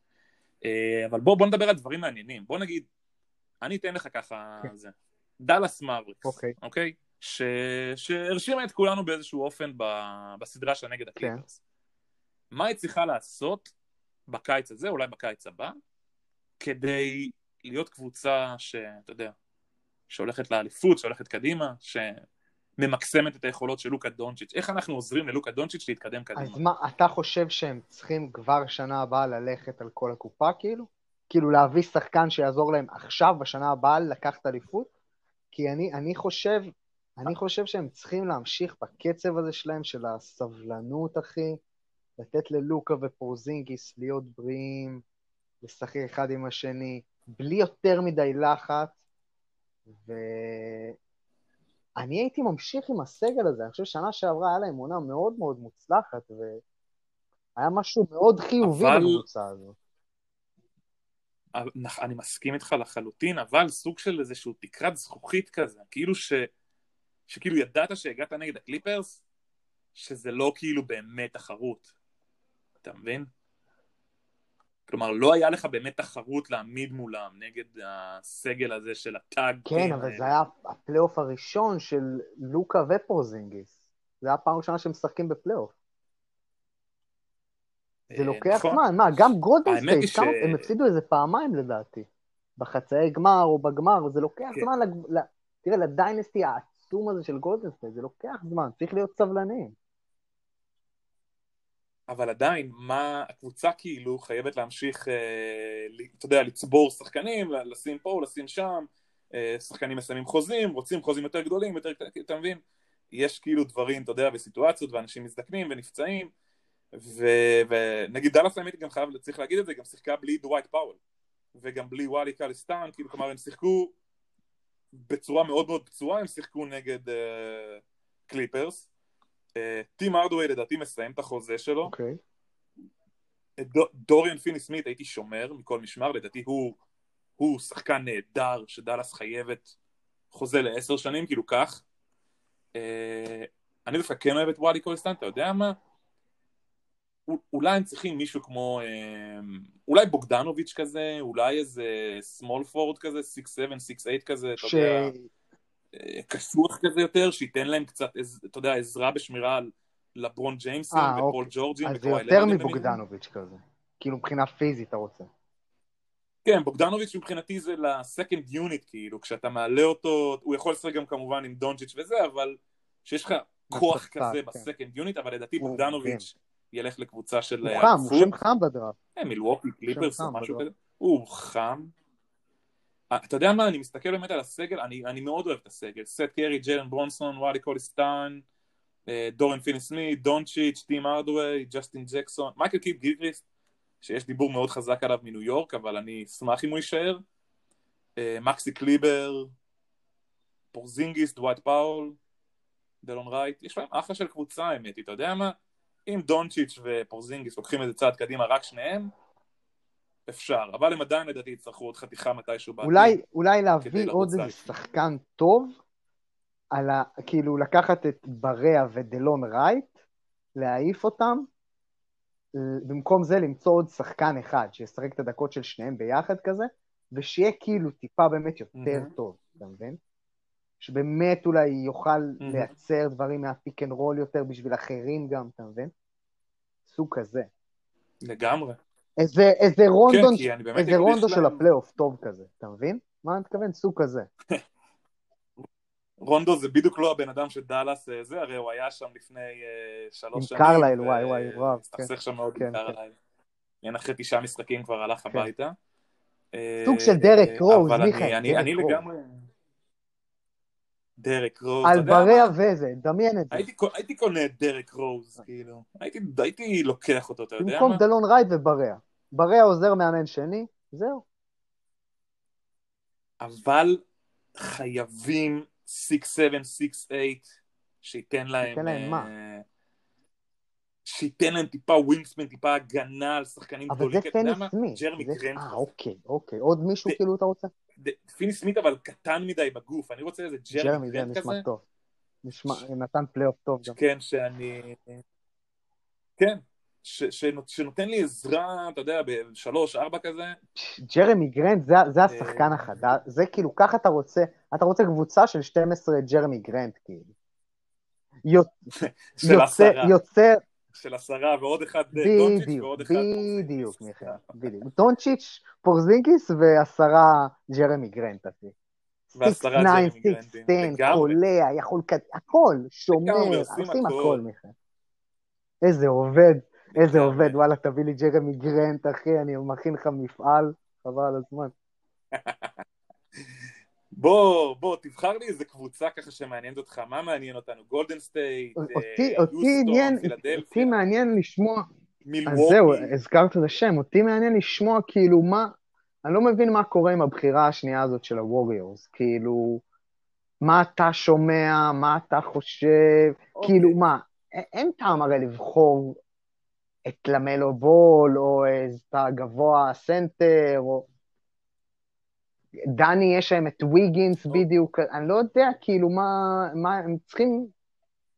אז אני ואתה בדיוק דיברנו על זה, נראה לי, בפודקאסט הקודם שלנו קצת, נגענו בזה בסוף שם, ואפילו קצת דיברנו על זה אחרי הפודקאסט, ששלחתי לך כל מיני נתונים על דברים שפתאום התרחשו אחרי הפודקאסט, שדוברו בפודקאסט. אז כן, גולדן סטייט, אנחנו מגיעים למצב שסטף קרי בעצם בן 32, דרמונד גרין בן 30, קליי תומפסון בן 30, ואנחנו כאילו אומרים, טוב, החבורה הזאת רצה 5 גמרים, שנה שעברה לקחה שנה מנוחה כדי להיפצע, וגם הקורונה התחילה, והשנה בעצם רוצים לחזור כאילו לפרונט אוף דה ליין, לתחילת הטור, ולהיות הקונטנדורים לאליפות. הם הביאו את אנדרו גינס, נכון, במקום דיאנג'לו ראסל, שהם הצליחו גם אותו להחתים דרך העברה של קווין דורנט לניו יורק, ברוקלין, והוא כמובן לא בתוכניות שלהם בשום צורה, אנדרו גינס. הוא אחד הפלופים הגדולים, אתה אפילו לדעתי פעם אמרת לי, מיכאל, לא בוחרים פורורדים קנדים בדראפט. במקום הראשון, כאילו, כל מיני ארג'י ברטים, אנדרו ויגינס, אנטוני בנט, קיצור, הפורורדים הקנדים מפשלים. אז... היו שחקנים במהלך העונה שעשו קצת התקדמות קדימה, אריק פסקל, טיפה מרקיז קריז, כבון לוני, נחשב כאילו בנקר בסנטר שם.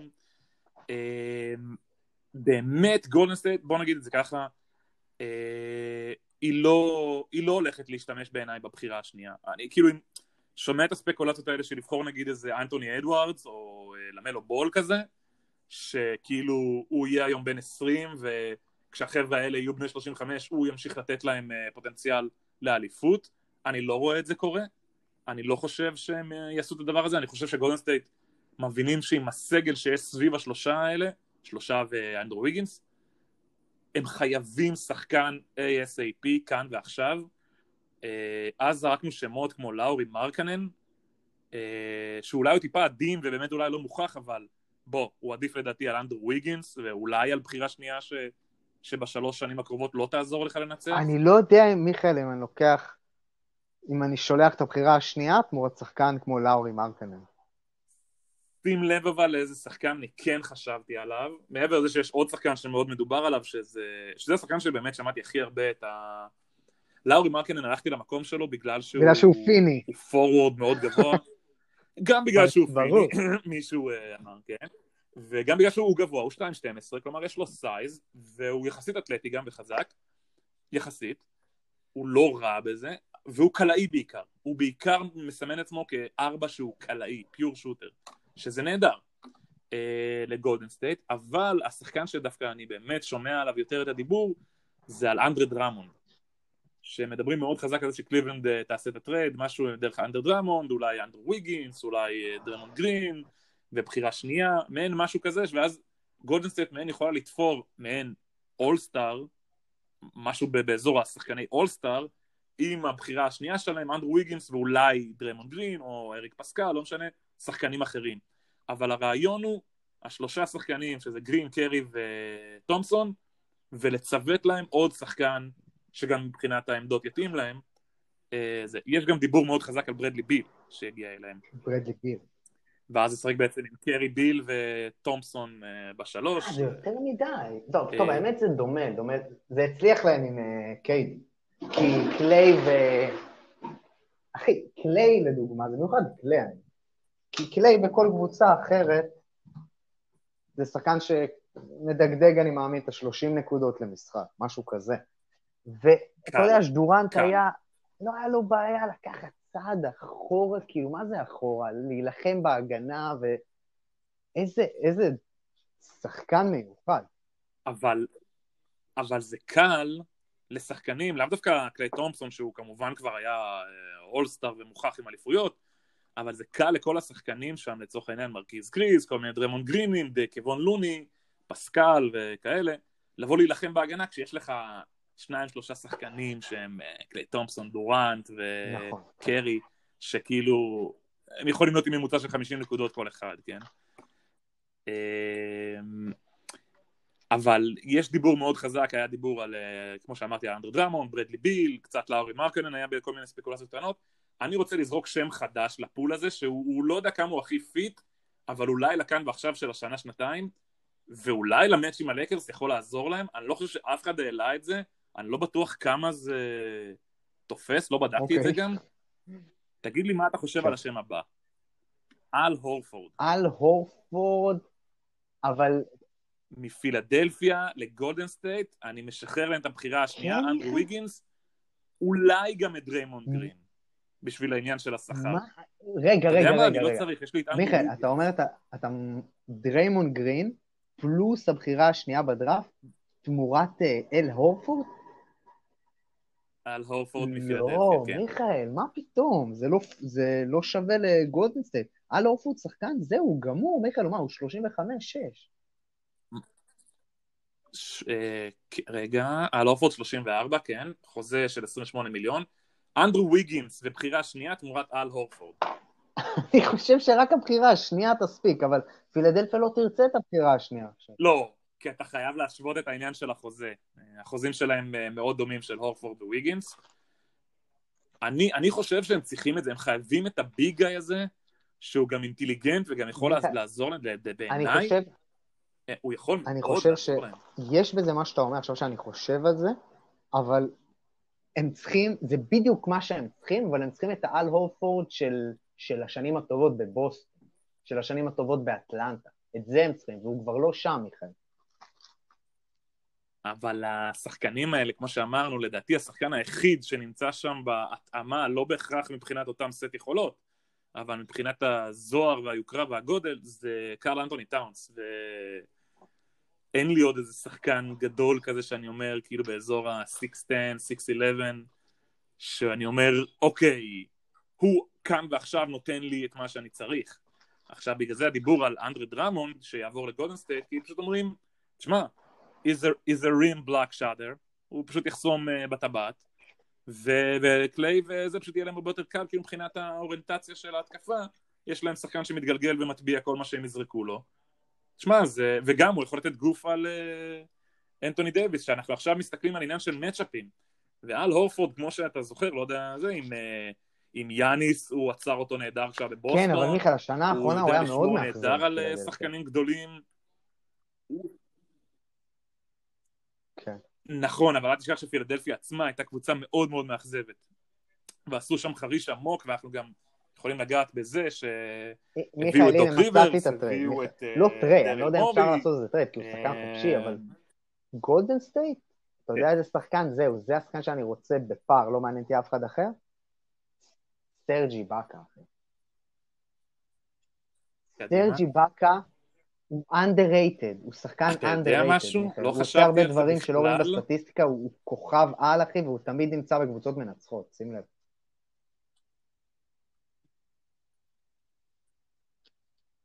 אחי, הוא שחקן ואתה יודע מה? הוא גם נתן אדיר, לדעתי עונה הוא אחרונה פשוט מאוד שחקן טובה. אדיר. הוא אחי. נתן עונה אחרונה טובה. underrated, מיכאל. אני... הוא יודע, הכל, מן כאילו מה זה הכל? הוא 4-5 כזה, 3-4-5, יותר אחי, הוא שומר על כאילו, הכל. אוקיי. וואי. גרין יהיה איזה ה-4 חמישייה, והוא מיכאל. ה-5, וקליי תומפסון, כן. אבל יש לו חוזה לצד גדול. שחקן כמו סרג'י באקה, גם מבחינת חוזה, הוא... אתה אבל יש עדיין לו יכול חוזה להביא גדול. עוד שחקן, גם בואו נגיד את זה. אבל גם סרג'י באקה רק בן יצא חוזה 31, גדול, כן. לא? אתה עדיין יכול כן, להביא אולי יצא עוד חוזה גדול שחקן. עדיין.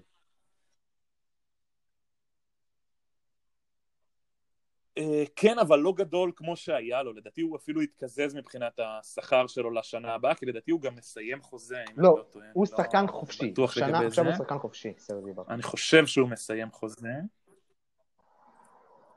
אז כן, סרג'י באקה, אתה יודע משהו? הוא קלעי, הוא שלוש, יכול להיות חצי פיט נהדר, הוא גם מרחק. קלעי, כאילו... שומר על הכל.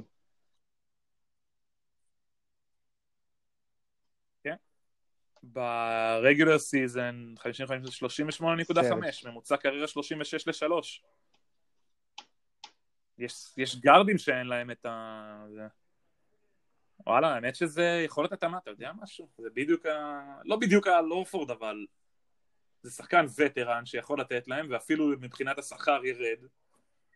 אולי אז אפשר להשאיר את, אתה יודע, את הטרייד הזה למשהו אחר, ואז באמת להביא, אתה יודע, את ברדלי ביל או משהו כזה. אוקיי, אז כמו שאני רואה את זה לגבי הדראפט, המקום הראשון, רגע, תן לי לחזור לזה, המקום הראשון, מינסוטה, הם יבחרו את אחד מהשניים, אני לא יודע אם, יש כאילו דיבור על השלושה, אדוארדס, למלו בול ווייזמן, מינסוטה לדעתי זה בין למלו בול לאנטוני אדוארדס, הם לא צריכים את ג'יימס וייזמן, יש להם כבר את קרל אנטוני טאונס.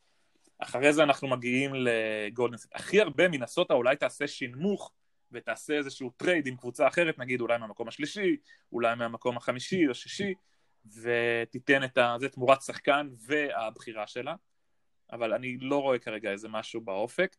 הבחירה השנייה זה גולדן סטייט, גם אם יבחרו לצורך העניין את אנטוני אדוארדס, לדעתי זה יהיה נטו בשביל טרייד, עכשיו לא בהכרח הטרייד יקרה בזמן הדראפט או לפני הבחירה, גם אחרי לא בטוח. יכול להיות שמה שהם יעשו, הם יבחרו את אנטוני אדוארדס או ג'יימס וייזמן, נגיד ג'יימס וייזמן שמאוד מתאים להם, כי הוא 7-1, צעיר חוסם, great mobility, יש לו תנועה מדהימה, אני ראיתי את הקליפים שלו, הוא תופס כדורים מדהים ויכול להטביע, ויש לו ידיים ארוכות, והוא באמת יכול לתת להם כאן ועכשיו, ויכול להיות שהם יבחרו אותו ויתנו לו איזה חודש-חודשיים משחק, ואז יעבירו אותו בטרייד, ואז בעצם מי שיבחרו מהמקום הראשון, אדוארדס או בול, ייבחר במקום השלישי על ידי שרלוט. ואז בעצם במקום הרביעי, בעצם הדראפט ייפתח בעצם, ואז נתחיל את הדראפט האמיתי.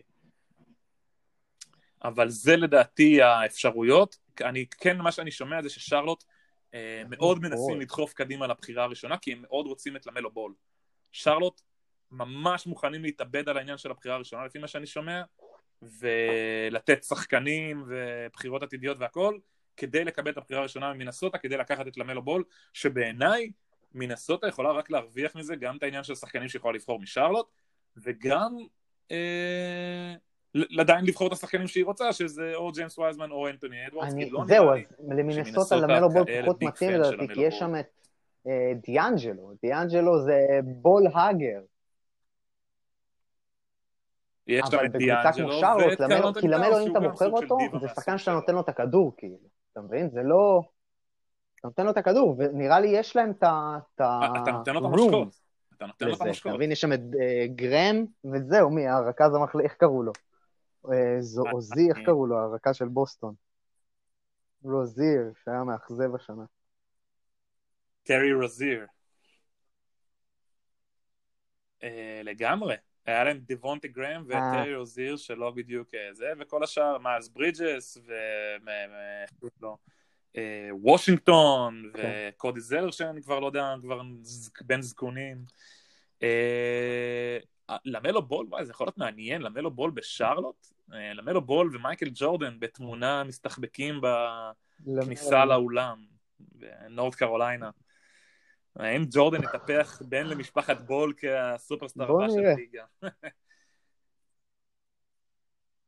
לא, זה יכול להיות מעניין, תשמע, הסיפורים, הסיטואציות האלה, זה יכול להיות מעניין למלו בול בשרלוט. זה אולי תהיה התחייה של ג'ורדן בתור בעלים, ג'נרל מנג'ר ואיש כדורסל. את מי טימברוולס? אם היית טימברוולס, את מי היית בוחר, מיכאל? כי יש להם כאילו פרנצ'ייז פליירס, יש להם את דיאנג'לו וטאונס, נכון, נראה כאילו הם הולכים איתם, ומה, הם יביאו אז נגיד עוד אנטוני אדוארדס, עוד גארד שיכול ליצור כאילו, אבל הוא רוקי, זה עוד פעם לחכות מלא זמן, שווה להם לעשות טרייד על הבחירה. ביל. אז זהו,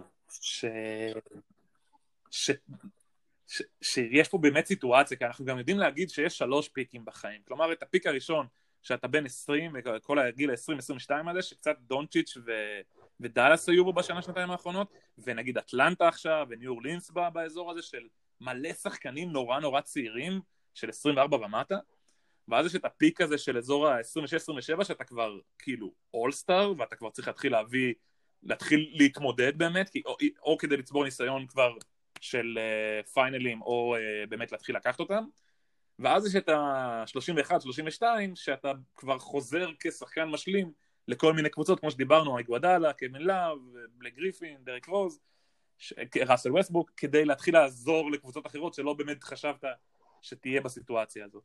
אז זה 3 פיקים בעיניי בקריירה, ובעיניי מינסוטה עם 2 שחקנים המובילים שלה, כבר נמצאת בפיק של אנחנו צריכים להתחיל לנצח. כלומר, קארל אנטוני טאונס אומנם 24, דיאנג'לו ראסל 24, אבל חבר'ה, אם אתם לא מנצחים בשנתיים הקרובות, כאילו, ולא מתקרבים בכלל לפלייאוף, אולי טאונס הוא הבעיה. אז כאילו, משהו פה לא עובד. והם לא היו השנה בכיוון לפלייאוף. אמנם לא היה להם הרבה זמן, אתה יודע, לשחק עם דיאנג'לו וקארל אנטוני טאונס ביחד, כי הם ממש נסגר הליגה בגלל הקורונה, אבל אם אתה שואל באמת מהדראפט מה עושים עם זה, כמובן שבתור ג'נרל מנג'ר, הדבר הכי חשוב זה באמת להביא איזה סוג של small forward, שאתה יודע, שייתן להם משהו, נגיד פול ג'ורג', סתם היה להם איזשהו דרך כזה להנחית איזה small forward כזה שיש לו באמת איזה 4 שנים טובות בליגה, שיעזור להם כאן ועכשיו להגיע להישגים זה. בפועל, באמת מהשחקנים בטופ של הדראפט, זה יהיה מצחיק להגיד את זה, מי שהכי מתאים להם זה דני אבדיה, כי הוא שחקן משלים, כי הוא כבר התנסה בכדורסל. יש מקום לעמדה, כאילו יש לו שם עמדה בשבילו מוכנה. מבחינת אגו אנחנו יודעים דני אבדיה לא נראה לי הוא נטול משהו אגו, שלמלו לצורך העניין יכול לבוא איתו. ביחס, כן, זה יפה, אתה צודק. הוא לדעתי ביחס לדיבות שאנחנו משווים אותו אליהם, כל הג'יימס וייזמן ולמלו בול וכאלה שדוחפים להם שהם הכוכבים הכי גדולים מגיל 16. אני חושב שזה מדויק מה שאתה אומר. כאילו דני אבדיה יחסית, תשמע, יש לו משהו באופי שהוא הרבה יותר צנוע ונעים, לא ברמה של אתה יודע, גם אם יש שם בול אגו, כזה, אז זה בטוח לא כן, אפילו לא נעים לי להגיד, אפילו לא ברמה של קספי מבחינת אגו, כאילו, משהו הרבה יותר צנוע ונעים, כאילו, וקבוצתי, וזה, משהו שונה בילד הזה. יש משהו שונה בילד הזה, שאנחנו יום אחד באמת ננסה לנתח, כאילו, מה זה, אבל הוא בעיניי אחלה של פיט, כאילו 6'9", 2'6", הוא בדיוק, אתה יודע, יש לנו 1, יש לנו 5, עכשיו הבאנו 3, יאללה, נשים ישראליות, להתחיל לשכב עם אבות סרבים, מונטנגרים, מקדונים, ואז יהיה לנו נבחרת ישראל ב-NBA. יוצאי סרביה, למרות שעכשיו אנחנו צריכים עם אבות צרפתיים וספרדים, כי הם הכי טובים באירופה. היה לנו את הסיפור כן, עם כן, שרס הוא ולינור הייתה, אברג'יל. הם היו נשואים, כן, או משהו, היה איזה משהו. מי הייתה אישה? כן, לאיזה שנה, שנתיים, לא יודע, זה היה החלום שלי שיהיה לנו, שהילד של שרס יהיה יהודי. זה... תשמע, כאילו... היום הוא יכול להיות בן 13 או משהו כזה. בילדים לאומית א', מכבי תל אביב. איזה דבר גדול זה. אלעד יסקיביצ'וס. ילדים לאומית א', מכבי תל אביב. לא, זה יש שם אחר. יוסף יסקיביצ'וס. דודו יסקיביצ'וס.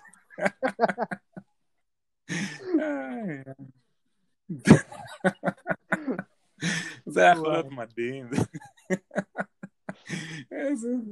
והשופט כאילו, כן, 13, איך אומרים את השם שלו? מאמנים כזה שם, כזה תופסים את הראש, כאילו, איך אומרים את השם שלך, ילד? אבל מינסוטה צריכה איזה small forward כזה, וטיפה לחזק את הספסל.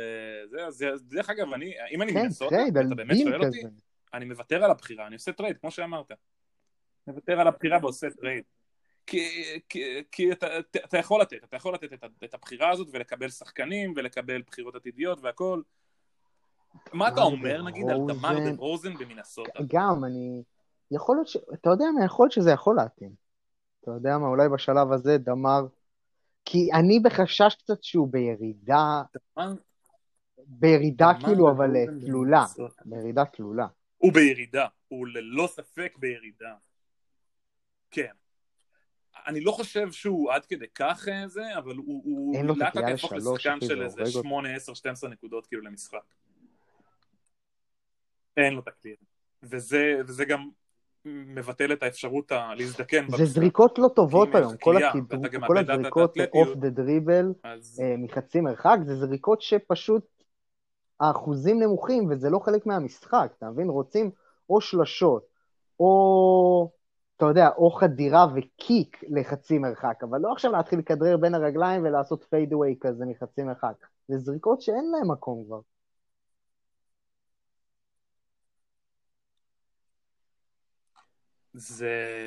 אז אני יכול להבין שאתה אומנם לא אולי קורא, אבל אתה חסיד של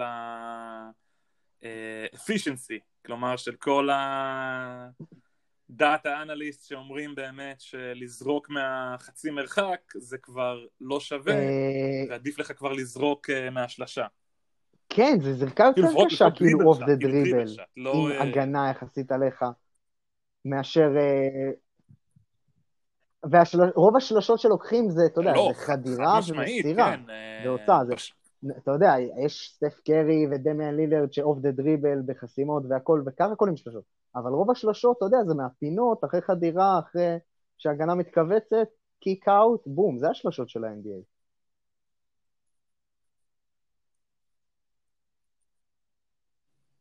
לגמרי. זה היום המשחק, באמת אתה רואה גם את שוטינג צ'ארט, את הטבלת זריקות, שאתה רואה באמת כאילו, אתה יודע, מסה כזה של צבע באזור השלשה, ומסה של צבע בתוך, ליד הטבעת כאילו.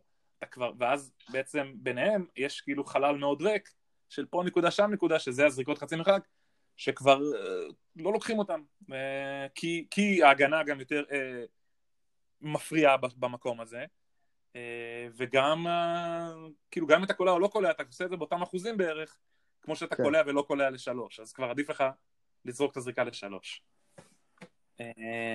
דה רוזן אבל, כאילו אמרתי, שנה, שנתיים אולי היה יכול לעזור להם ברמת ה...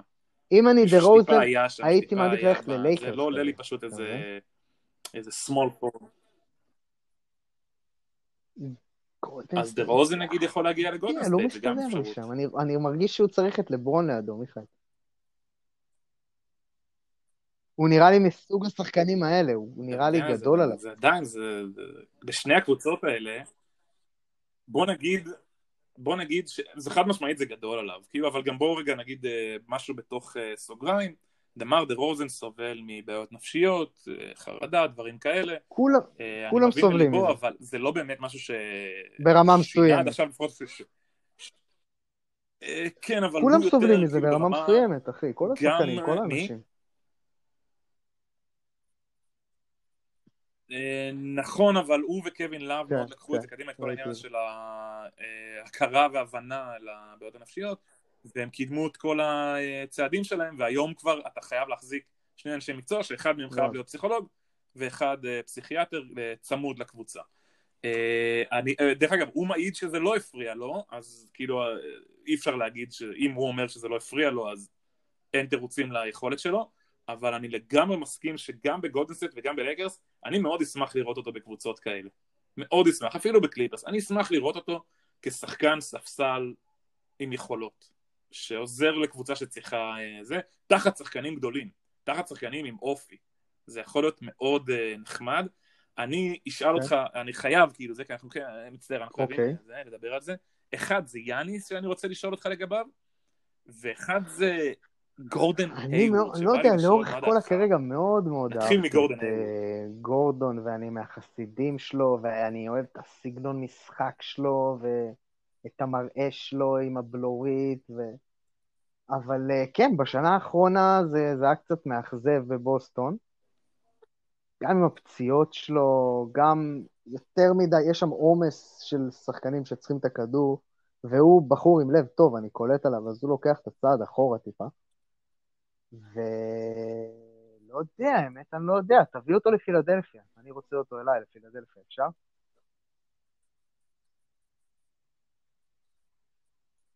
האמת היא שהדיבור עליו היא לאינדיאנה, אבל אז עולה השאלה, כמה חוזי 20 מיליון פלוס הם יכולים לשלם, כי יש להם את מיילס טרנר וסבוניס, ואת ברוקדון, ואולדיפו, ויש הרבה, דרך אגב, גם סביב אולדיפו יש הרבה דיבורים והכל, מעבר לזה שהוא היה בזמר במסכה שם, ופיצץ לאומה את הראש עם השירים המדהימים שהוא שר, הבחור כאילו יש לו קריירה אתה יודע, בזמרה, אתה חייב להיכנס ליוטיוב. מה, כי הוא זמר טוב כאילו לראות את זה עולם? זמר במסכה בארצות הברית.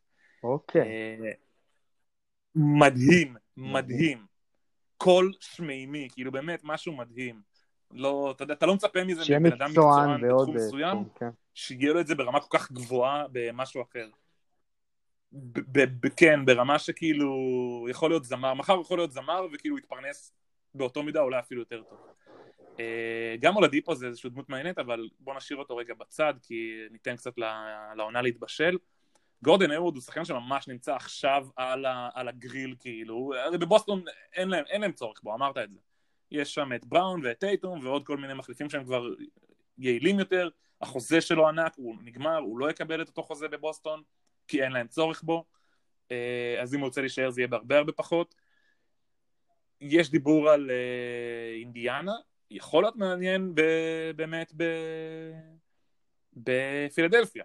שאלה אם באמת הם צריכים אותו שם. מי? כאילו... וואי, גורדון במילווקי. אולי דווקא במילווקי? כן, האמת ששם הוא יכול איכשהו, אם הם כאילו, תשאיר לי את הקבוצה שיש שם, פלוס גורדון היוורד, גורדון היוורד במקום, איך קוראים לרכז בלדסו, קח את בלדסו, תזרוק אותו לנס ציונה, הוא מתאים. אריק בלדסו, כן. נכון, מתאים לו, מספר 6 עם הבגדים הכתומים כזה. משחק במתנ"ס שם בנס ציונה, אחי. אפילו לא כתוב השם משפחה. אוי ואבוי. לאופר ברקוביץ'. לאופר ברקוביץ'. לנס ציונה, והוא כאילו שם בווייז ראשון לציון. לא מוצא בווייז את ה... ממש זה שהוא קיבל מנס ציונה, אחי.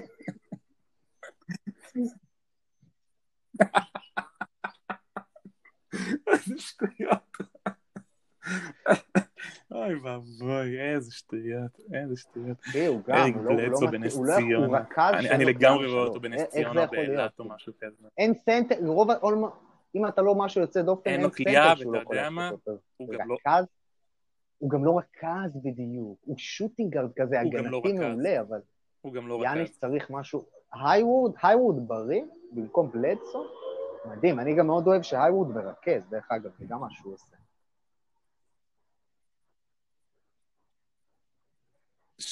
שזה מאוד יכול לעזור להם, כי אם הם ישימו עליו את הכסף, והרי יאניס ומידלטון לוקחים הרבה כסף, והוא יהיה בעצם המשתכר השלישי שם, במקום נגיד אריק בלדסו, אז לגמרי גורדון היווד יכול להיות המרכז, ואז העמדה של הרכז, אתה לא חייב להביא מישהו שהוא בקליבר, אתה יודע, של 10 גארדים הראשונים. אתה יכול להביא סוג של, אתה יודע, כל מיני טי.ג'יי מקונלים כאלה, שהם פשוט רכזים טבעיים, כאילו תיאורים, ועושי משחק נקרא לזה, רייז'ן רונדו נגיד, להביא איזה 2 כאלה, שהם גם לא פציעים, וגם מאוד עושי משחק, שהופכים את האחרים ליותר טובים. בוגדן בוגדנוביץ', יחד עם... מיכאל, אני רוצה להגיד משהו אישי על גורדון היווד, איזה זיכרון שיש לי ממנו. יכול לשתף? אז ככה, אז גורדון היווד, יש איזה תקציר, אני אומר לך, מינורי ביוטיוב, של משחק של בוסטון מהשנה לדעתי, נגד קליבלנד, הקבוצה הכי חלשה בליגה, משחק חוץ של בוסטון בקליבלנד, זה מין תקציר כזה, רק של המהלכים ההתקפיים של גורדון היווד, קרא לו משחק טוב, הוא קלע איזה 22 נקודות, עם אחוזים מאוד טובים. מיכאל, אני אומר לך, אני ראיתי את התקציר הזה עשרות פעמים כבר בחיים שלי, כי זה פשוט מדהים לראות, אחי, את הקבלת החלטות של גורדון היווד, ואני אומר לך, כל קליעה שלו, כל זריקה טובה ופנויה. כאילו, זה היה פשוט מדהים, הוא היה כזה efficient.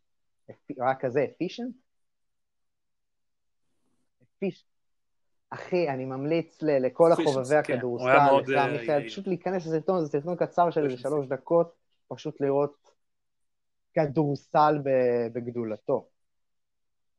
אני באמת לא ידעתי על זה, אני באמת אני שומע ממך עכשיו, ואני, כאילו, יש לי הרבה מאוד זמן בבקרים, עד שאני הולך לעבוד בצהריים, ואני אוהב לרוץ על היוטיוב, לראות כל מיני שחקנים שקצת היו, שחקנים שיהיו, ולאן כל אחד מבחינת יכולות, ומה הוא באמת, איך זה נראה על המגרש, כאילו, אתה יודע, אנחנו רואים הרבה נתונים, אתה יודע, גורדון היווד קולע 12 נקודות בעונת 2019, סבבה, אבל מה זה אומר, איך זה נראה? וכן, מעניין מאוד לראות אותו, באמת גם אתה יודע, זה בן אדם שעבר טראומה מבחינת פציעה מאוד מאוד מאוד קשה, ואני חושב שלא היה לו באמת התאוששות נכונה בבוסטון, וגם קצת, לדעתי, לא באמת הייתה לו פציעה בסוף העונה, והוא קצת ברח כזה מהבועה שם, כנראה הוא גם לא עמד בלחץ קצת. יכול להיות מעניין לראות אותו בקבוצה עם באמת שחקנים אחרים שהם יובילו, ואני מכרת לי עוד שחקן בעוד קבוצה, אני לגמרי, אם אני מילווקי, אני לוקח אותו. למרות שגם השחקן שזה בוגדנוביץ', הוא פחות או יותר על אותו דבר, רק פחות אתלטי ופחות גדול. גם בוגדנוביץ' שם. טיפונת פחות מוכח מהייווד, אבל הייווד טיפה מפחיד עם הפציעות שלו, אבל כן, בוגדנוביץ' והוא הם מזכירים אחד את השני. בדיוק, ובוגדנוביץ' קצת יותר, הוא גם יותר תחרותי בעיניי עד הסוף, הדוג הסרבי הוא כזה סקסי, אחי. הסרבי הזה של כאילו, הם חיות. הם לא נפצעים במשחק 5, הם לא נפצעים. לא משנה, אני לא ראיתי סרבי פצוע מעולם. אין לי, כואב לי הראש, טיפה, זה, אין דבר כזה, אחי. לא. יש את החיקוי של המאמן הסרבי של איביץ' שהיה במכבי תל אביב בכדורגל, בבובה של לילה, ותשמע רזולק, אתה חייב לראות את העונה הזאת שלה, זה גדול.